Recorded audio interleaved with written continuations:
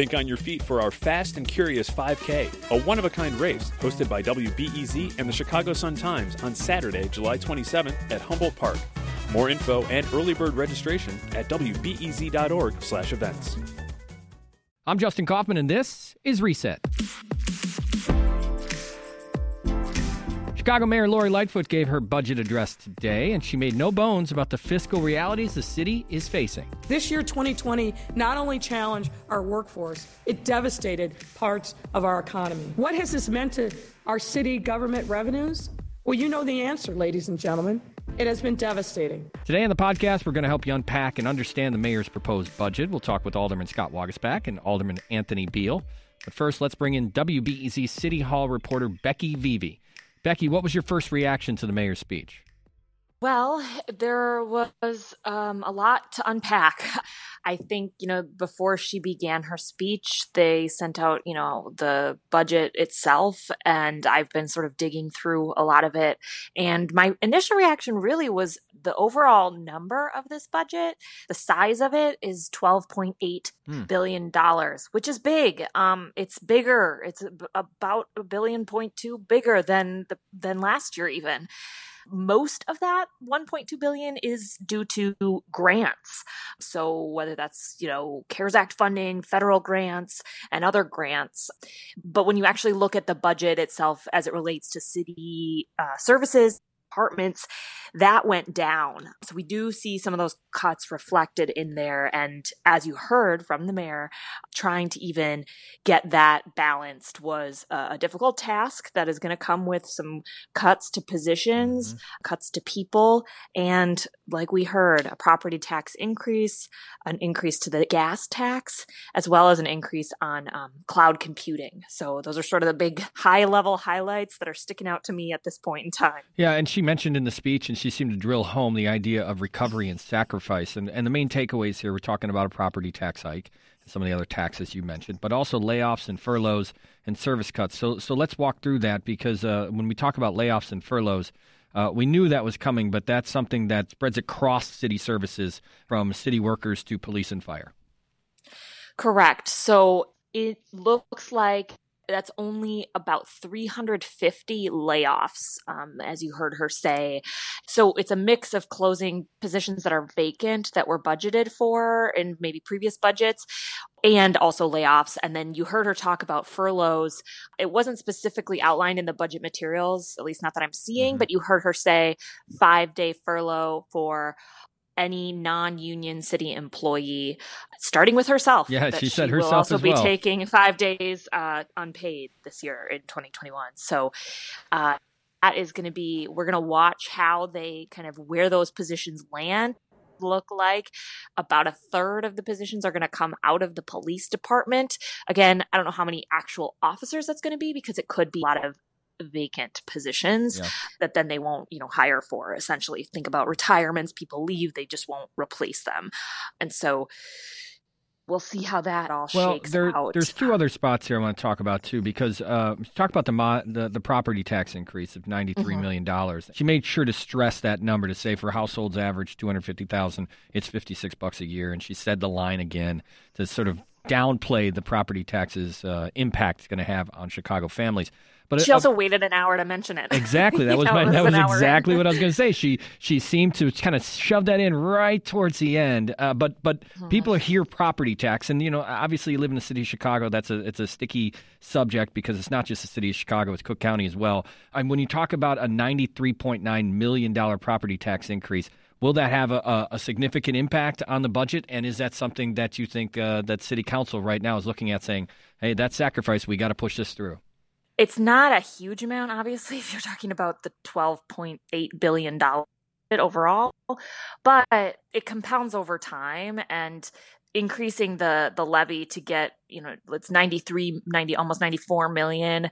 It looks like also that they are counting on an additional about 16 million that will just come from new property coming online. So that's not necessarily an increase that homeowners might see, but it's just new properties coming online. I'm sorting through all of this in real time, but I do think when it kind of came down to it, the gap was so big that if you pulled up all of the levers just a little bit. No one single lever would be too much, if that makes sense. So they're also dipping into reserves, $30 million in reserves.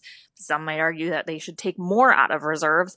But, I think it's a little bit of that, a little bit across the board to sort of spread out the pain, if you will, across a number of different levers. When we talk about this budget, what details in it do you think would likely get pushback from City Council? At the end, the mayor made a big, strong statement towards City Council, essentially, and I'm paraphrasing, saying, we did a ton of work on this, so you should pass it.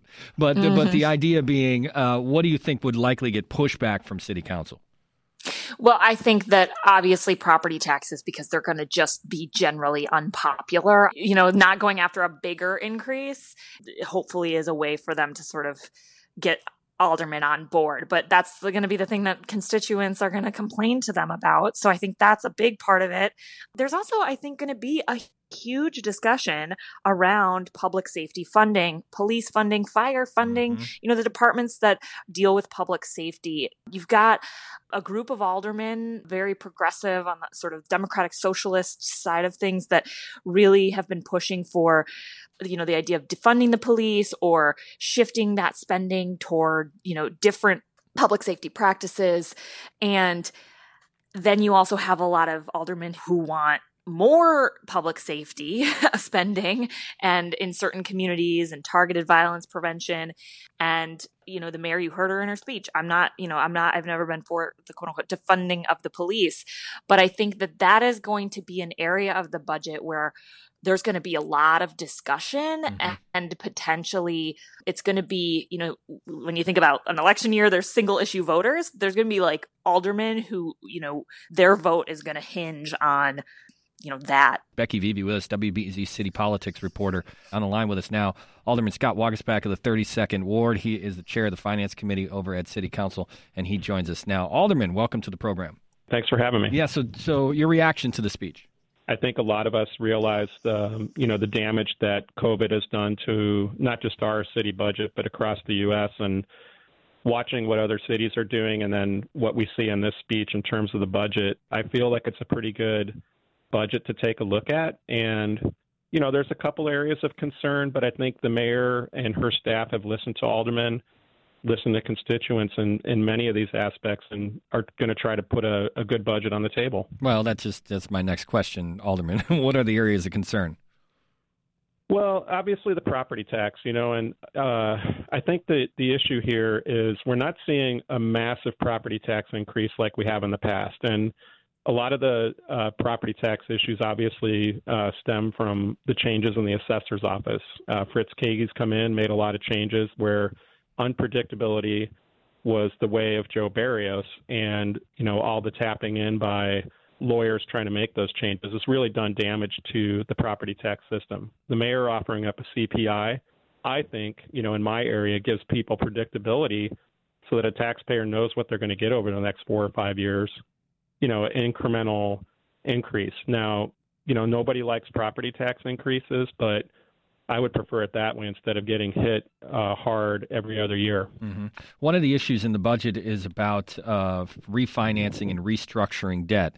This has been something that the city of Chicago has done well, not just the city of Chicago, but I would think most municipalities have really been part of all budgeting processes for the recent times. Something you've been against in past previous administrations. What do you think about the idea of balancing the budget by refinancing and restructuring debt? In the past, the reason I was against it was because it was scoop and toss. It was very damaging to debt service. It was done during periods of high rates, and I think somewhat to the detriment of actually very much to the detriment of our ratings. And the ratings really dictate how our debt service plays out. Sweeping these aging accounts that have money in them, going after these tens of millions in contracts this year alone that have been consistently just reapplied every year. I think we're going to see a lot of savings there that the agencies are looking for us to fix. Alderman Waguespack with us here from the 32nd Ward, also chairs the Finance Committee for City Council. The one thing that is questionable for me is basing any budgets moving forward on new revenue streams, and that's a big part of this as well, $185 million. How do you do that in the middle of a pandemic? We've seen how much estimating in the budget in 2020 about revenue streams. I mean, obviously, the budget decimated by COVID-19. I don't know if you're going to see anything different in 2021. So how fiscally responsible is it to be talking about new revenue streams in the middle of a pandemic? I think you have to talk about them because when you're talking about them over the last several years, we were looking at issues like a pilot or payment in lieu of taxes that's essentially asking not-for-profits around the city like academic institutions or hospitals to negotiate with the city to find a better way to add to the property tax coffers, to the revenue coffers in a fair way. But what we're looking at here is looking at a tax for cloud tax increase, tapping into the rainy day fund. That's $30 million. And I would be very careful in tapping into the rainy day fund, which many aldermen and people that we talk to outside of government say, hey, just tap into the rainy day fund. That's typically kept for government operations to continue in the event of a disaster. For instance, New Orleans gets hit by a hurricane. Without a rainy day fund, your government shuts down. So you have to have that rainy day fund maintained. It also hurts your ratings, and you pay more in debt service if you just swoop in and take it all. So we can't really do that. Increasing the TIF surplus has been something I've been happy to see that they're really tapping into that. So that's kind of where the revenues are coming from. But we would like to see the state really step up to the plate as well. We haven't been able to expand the service taxes. We haven't been able to see any other action at the state level to give the city the authority that they preempt us on for some additional revenue options. So we're working with the mayor's office on that, but it's important to continue to expand it in a way that doesn't hurt taxpayers, that doesn't hurt our businesses that are already struggling. Yeah.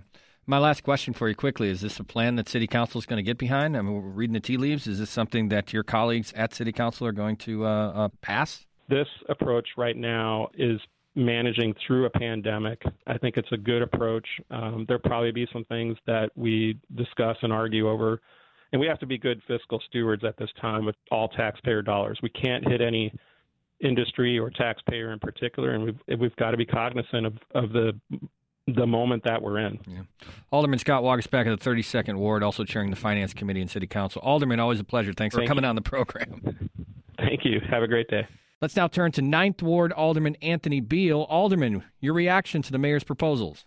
We are in tough times, and this is a very tough budget. But at the same time, now is not the time to basically eliminate 650 positions out of the police department when we have the highest crime that we've had in recent history.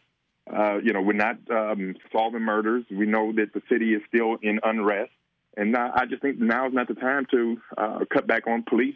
So we're cutting 650 positions there. We're going to look at 350 positions from, non-exempt or exempt employees and refinancing over $1 billion. Yeah. And so basically our kids and our grandkids are going to be the ones footing the bill for our, right now, physical responsibilities. Well, let's do this. I want to play a clip because she talked a lot about the Chicago Police Department and some of the issues that have been facing policing in Chicago over the summer, praising the work of police officers. I also reject the false narrative that it either fund the police or fund communities. Literal defunding means cutting officer positions in a department where close to 90% of the budget is allocated to personnel. Our police officers are not our enemies. And she went on to talk about Officer Walker. She showed emotion when she was talking about a Chicago child who was shot and killed. But she spent a lot of time humanizing police officers in this speech rather than talking about why people are protesting the police. Your reaction to that? Well, again, that goes to the trying to repair the relationships, because right now there's a very tenuous relationship between the administration and the police department and the FOP. And I think that was just a way of trying to repair the relationship. But again, anybody can give a great speech, but the proof is in the pudding. You have to get out here and show the actions that, that we're out here trying to support the police and really lift them up for the job that they're doing. And cutting 650 positions, in my opinion, is sort of defunding the police because you're eliminating those 650 positions that were in the budget that should have been filled. And it just goes to show that we have not been hiring police over the past year and a half. And so, when you look at the crime, a lot of that has to do, with some of that. Mm-hmm. Before the mayor gave her speech, I sent the press release out stating that we need to put in $50 million for violence prevention. And, in the speech, she said she's adding to violence prevention to the tune of a total of $25 million. But when you look at the work that, like, Chicago Cred is doing out here under Arnie Duncan's group, they're spending $50 million a year of private money to do violence prevention. And the 15 most violent communities, and I do have one of them, out of the 15, the Roseland community is the only, out of the 15, showed a reduction of 33% in violent crime overall in the city of Chicago. Nobody's asking us, what are we doing out here? How is it that your community is the only one that has a 33% reduction in crime? Well, it's because we have a partnership. Arnie Duncan and his group are spending over $10 million a year in Roseland. We've been able to create jobs and opportunity, but nobody is calling saying, hey, what are you guys doing different out there? Come in and talk to us. Let's see what we can do to, mimic what you all are doing. But instead, we hear crickets. I wonder, when you talk about the investment, because this budget, this speech is obviously she's making a positive speech and trying to spin the positive. The property tax thing came in at the end of the speech, but really talking about the investments, and she did talk about violence prevention. And it's understood in this pandemic ravaged time that we live in when it comes to fiscal budgets that the commitment to what was supposed to be for violence prevention money is much less. And obviously that goes to, again, not unexpected because we live in a world right now where there is sacrifice and some of these services aren't going to be there. But what do you say to the fact that early on and when she was elected, she said, I'm going to start this office, we're going to put $50 million, and we're nowhere near that? Well, again, it just goes to show, campaigning is different from governing. Once you get in the seat and you look at the reality of what's going on, that reality check is something else. And so that's why you have to be very careful when people are campaigning that you don't get caught up in being sold the bill of goods. And sometimes that's what happens. And so once a person gets in office and they see the reality of what they're dealing with, you can't do everything that you think you may want to do. But at the same time, if you work with others on creative avenues and different, approaches, you can obtain some of that.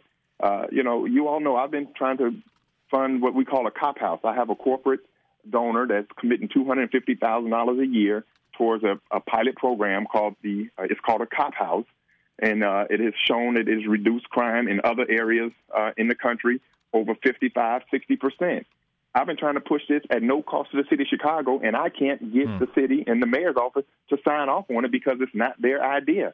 So there are innovative ways that we can start doing some things. But, we have to really be serious about inclusion, regardless of how you feel about a person. If we're serious about saving lives, you have to look beyond yourself and your personal feelings and do the right thing. Okay, Alderman Beal, the money question, if the vote was tomorrow, would you vote yes on this budget? Absolutely not. Absolutely not. Because when you look at it, again, we're looking at mortgaging our kids' future. When you look at borrowing, that's not making tough decisions. That's taking the easy road. Anybody can go and say, we're going to borrow to keep people from having to make those tough decisions. And that's what's happening. And most of my colleagues, if they look at it from that standpoint, that, we're not making a tough decision. We're taking the easy road and we're borrowing our kids' future away. And that's what got the city into the problem that we're in now. We're in this problem because we're kicking the can down the road. And right now, we just kicked the barrel down the road. Ninth Ward Alderman Beal, thank you so much for joining us today on Reset. Appreciate it. No problem. Thanks for having me. And that's today's Reset. If you missed Mayor Lightfoot's budget address earlier today and want to hear the whole thing, we're making it a bonus podcast today. Just check your feed and it'll be in there. And of course, make sure to watch this podcast for more conversations about the budget as it gets debated among the entire city council.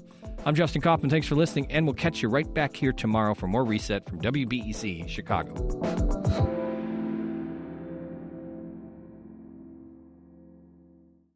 Thanks for listening to the news live on WBEZ and NPR. The WBEZ stream sounds great in the kitchen on your smart speaker and anywhere on the WBEZ app. Listen every day.